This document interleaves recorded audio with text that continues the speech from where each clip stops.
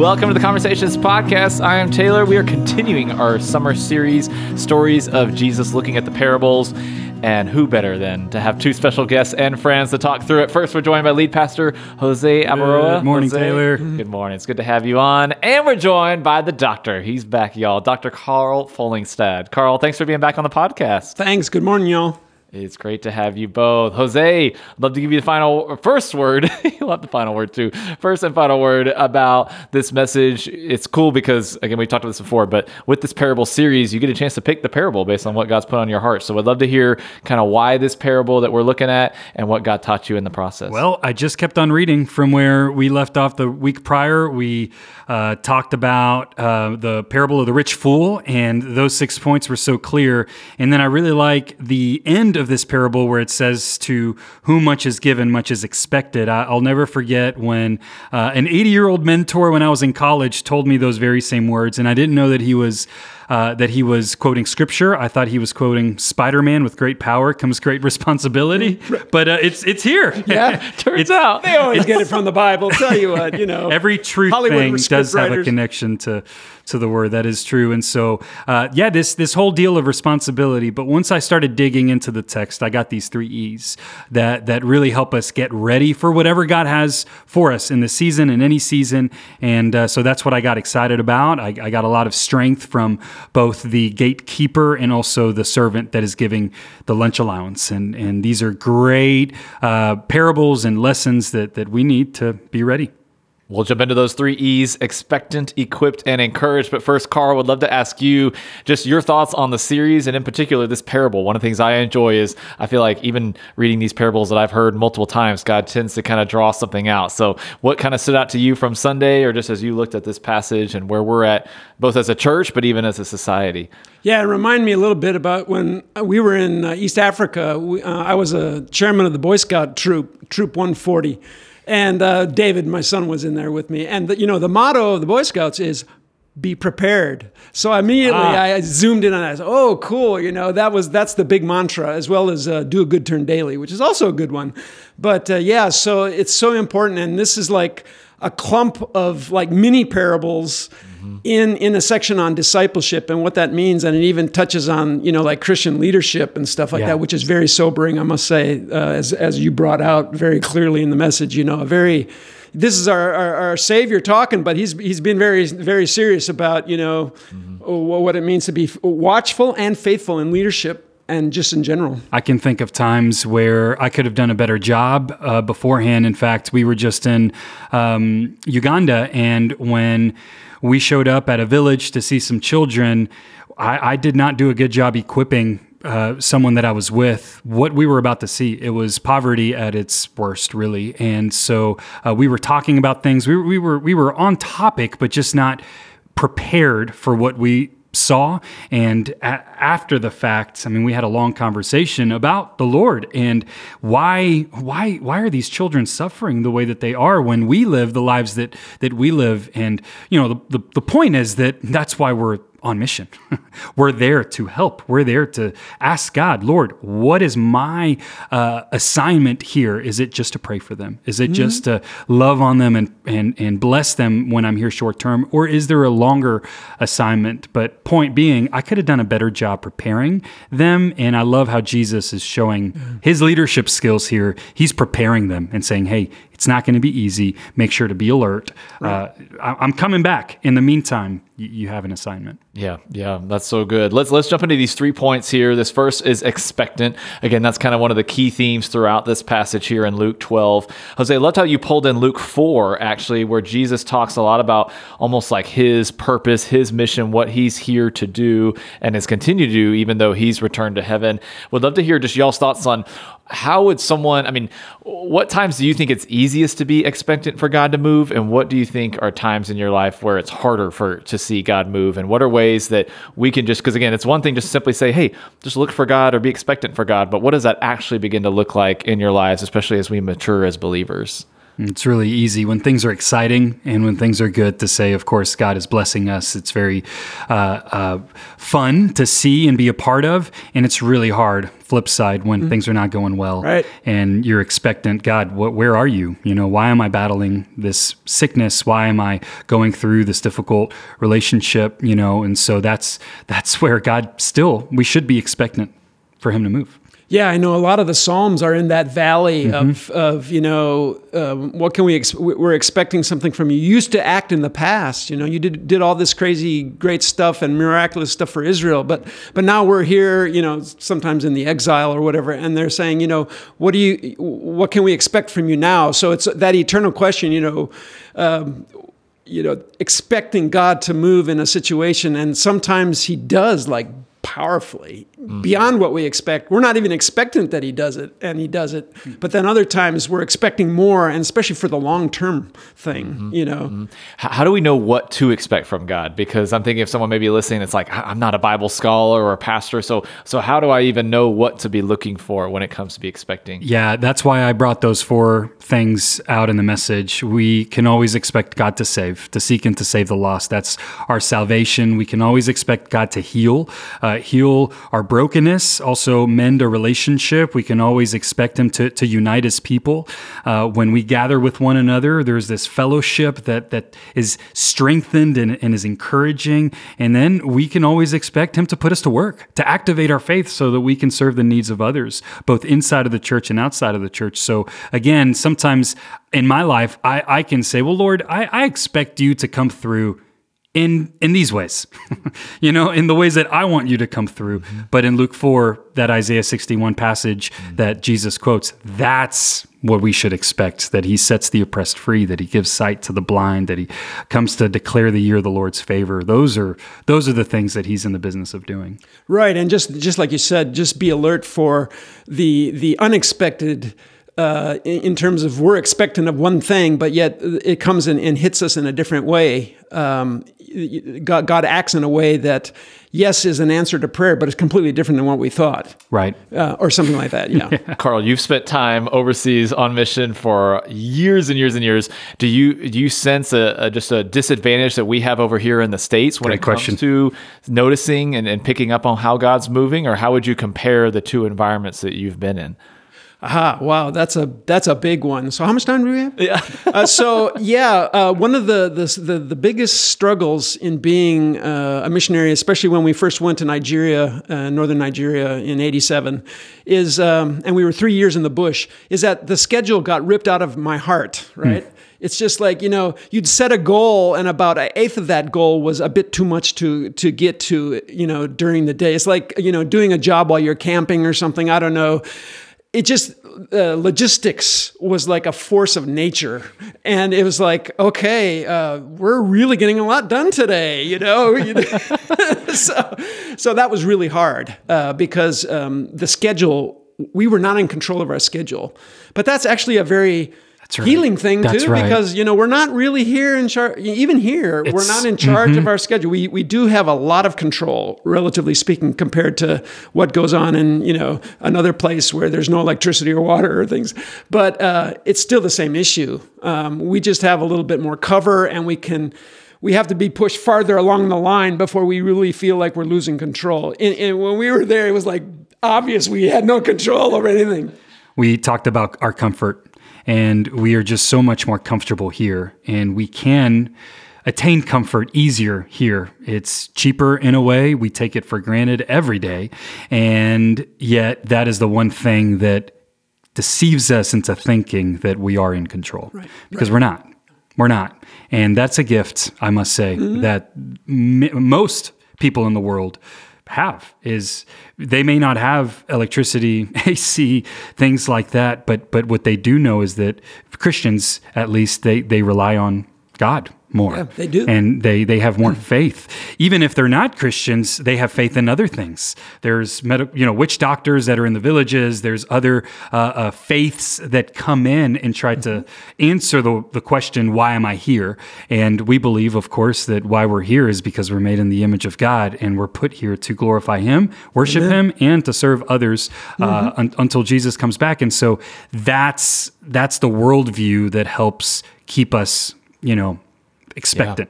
Yeah. Right. That's so good, regardless of where we're at. The second E here is equipped. And Jose, you kind of had three little subpoints here. We're equipped knowing our assignment, knowing the word, and then through prayer. Would love for you, again, not to have to rehash all this, but just I loved how you put this idea between appointments and assignments and just really beginning to see God's purpose in what we're doing. How would the two of y'all recommend someone that's just trying to start there, just understanding, okay, how is God trying to use me? What is my purpose here? And then where does this role of being equipped fall in line with our mission? Yeah, just something that came to mind. One of my favorite verses is Proverbs 16:9. We make our plans. So to your point, we make our plans, and then it's God who directs our steps. Amen. The making our plans, though, is important. Oh, yeah. Because that's our doing. We do have to say, hey, I'm going to, commit to X or Y or Z. In the case for Sunday morning, we need more people to commit to serve in our church because our church is growing. Praise be to God. And so we need more people in the game so that we can meet the needs of more people. And so committing, making that plan, and then watching God direct your step, whether that's confirming that's exactly where you were born to greet on Sunday morning. When Shout out to the greeting team. That's right. The best. And some people, when you shake their hand, you just feel known and seen in a supernatural way. You're activating your Holy Spirit gifting. Right. And then other times, as you try it out, and you're like, this is really difficult. This is a lot of effort. And so then you just make another plan and continue to look and activate your gifting by actively serving. And that's what brings out our spiritual gifts.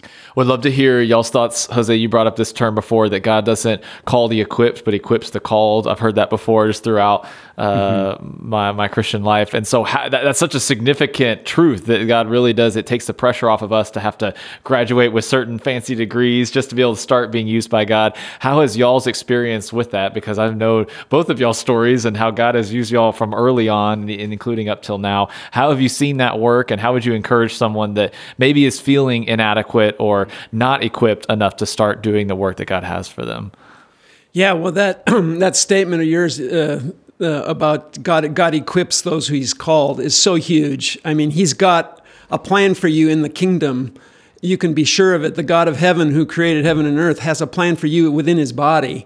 And it's just a matter of you kind of in counsel with others. Other people can say, hey, yeah, you really got a gift of preaching. You've got a gift of service. You've got obviously the music one comes out clear sometimes. But just getting the confirmation of others, trying something out. Like you said, Jose, it was great. God leaves through negative guidance also. Like I think of all the times Paul said, I'm going to go here. And then the Holy Spirit forbade us from going into Asia. Well, you can do that on a much mini scale and try something and say, well, I was forbidden to go to Asia in that respect. I can't do that. Maybe you try out to be lead singer and it might not be your gifting, for example. So, and then community groups, I think, too, is another way, a safe place to kind of start this journey of, especially if you're new coming into the kingdom, see Carl, what it's all about. I'd love to ask you too, what about in your job? So, we can talk about our assignment at church and how we serve through the local church, but what about our job? How has that been true for you in your life? In terms of knowing your assignment vocationally. Well, I think you kind of know you're in the zone, and you feel what's Eric Liddell's phrase. I feel God's pleasure when I run. Wow, that's kind of like this is both what God had planned for me, but this is also me, and they're both together. So you're kind of in your zone, and you're seeing God use your gifting. You see Him leading, and you're actually seeing some fruit from that because you're in your zone and you're in His leading. So that kind of like line of laser encouragement, I think, is part of it.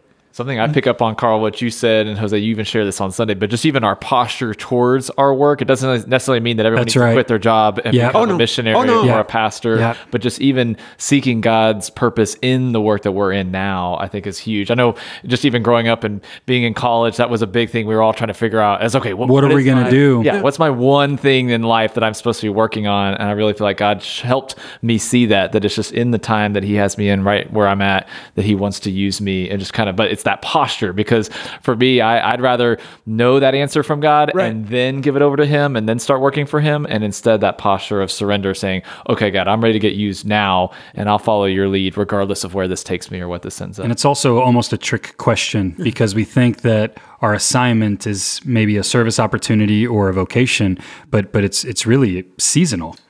You know, you're in an assignment, whatever that season of life looks like, you have an assignment right then and there. And so I can think of times in my life where I thought, well, I'm in a season of preparation. Well, sure, definitely, God had something for me later. But even in that season, there was incredible purpose and incredible clarity. And those assignments are very clear and they're broad: to make disciples, right. To love God with all that you are and to love people. That's our mission statement as a church, the Great Commission and the Great Commandment. So those are always true. I'm reminded partly about somebody I know well who's got a software business. And basically, it's a very successful software business, but he actually brings his Christianity in on how they treat employees, how they treat people. Like during COVID, they were very extra helpful during that time. How they treat, they have got a lot of people in India that works for the company. So kind of the cross-cultural acceptance and encouragement of, that great body of strength in India that contribute to the business. So he actually brings his Christian faith into how he runs his business. Amazing. And that's just as much a missionary that's right. as me being a direct, full-time fellow or in the pastorate. That's right. So, there's so many creative ways that you make your business is your ministry. It really is. And tying back to the parable, we're talking about a gatekeeper and then someone behind the scenes giving, people their lunch allowance, the other workers. And these are minimal, and Jesus is saying on purpose, a servant serves no matter what position they have. Right. And in the kingdom of God, whether you are a leader or whether you are at the bottom of, an organizational structure, the posture is the same. Mm-hmm. Be alert. Serve, expect God to move, you're equipped, and then, this last one, encourage. Yes, encourage. Perfect segue there. The last one here. Jose, you kind of had 2 points here on encouraged by our story and our community. It's just cool that y'all are on as we talk about this, because I feel like there's so much that I've just heard from y'all that you've gotten a chance to see God work. There's also a lot of heaviness that both of you carry just in the weight of the work that you do. And so if there's anybody I feel like that could use the excuse of being discouraged and just, even giving up hope on the world or just what we're living in, it could be y'all. So I'd love to hear just y'all's kind of personal practice of how you stay encouraged, how you would encourage us that get to points where it really is hard. And this whole idea of living on mission is in question. I want to hear, Carl, what encouraged you those 3 years literally in the bush of Nigeria? Oof. Yeah, that's going back. Let me think. Yeah. Were you even born then? I was not. Sorry. I mean, time's relative, though. Time's relative, as you know from Einstein. Yeah, well, we were convinced that the Lord had brought us to that point every little step of the way. So even though it was, it was very different and very difficult, we felt like, well, He's brought us up to this point. So just because it's difficult and different and challenging, it doesn't mean we should give up. Now, I will say that, on different days of the week, one of us or the other of Joy and I probably, said, I've had enough. Holding the other. But it never was on the same day. Yeah. So, the Lord really kept us moving through that time. And there's good seasons, there's hard seasons and bad seasons, there's challenging times, blessed times. And fortunately, it's not just all one thing. Yeah. And fortunately, the Lord seems to know when we're almost at the edge. And then he steps in. That's what we found in our ministry over there. And here also is that, when you're at the edge of your chain, that the Lord really He knows our frame. He knows we're dust, made out of dust, and He comes in. And we've seen that happen again and again.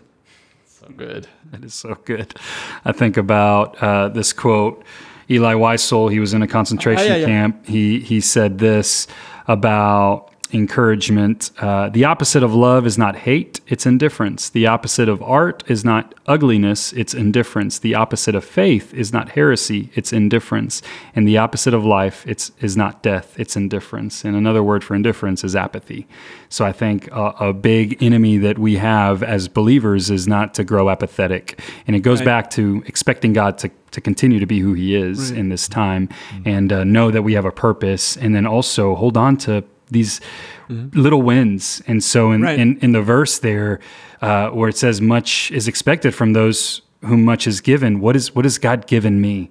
I love that, you went back, Carl, and thought, all right, God has given us clarity that we're supposed to be here. Right. Therefore, he's going to come through because this was his idea. Yes. And, in addition to that, just the idea, sometimes we think about, I love the way you talk about responsibility. It sounds like a thing. A burden, but you have the ability to respond. I like that, but the thing is, when you have responsibility, it also gives you meaning. That's what, especially our culture these days, is you just want to talk about your own rights and stuff like that. But responsibilities also give you purpose and meaning in life. And so that's another thing about, being encouraged through your assignment. That's so good. I love the way you unpacked what does it mean to be ready, I must say. This is I'm not being paid to say this, but to think about what does it mean to be ready. Maybe I'll begin to pay you. Oh, dear.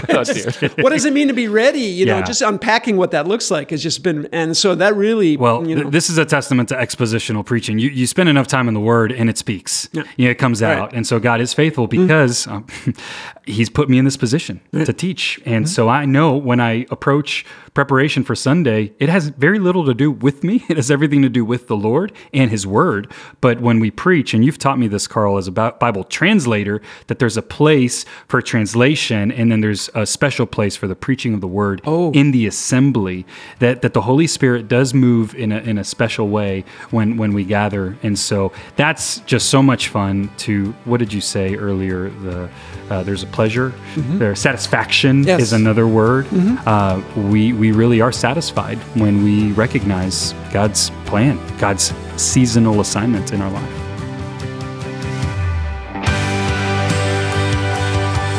Thanks for listening to the Conversations podcast. Be a part of the conversation by sending questions about the Sunday message directly from ccc.guide or by emailing conversations@cypresscreekchurch.com. See you back for the next conversation.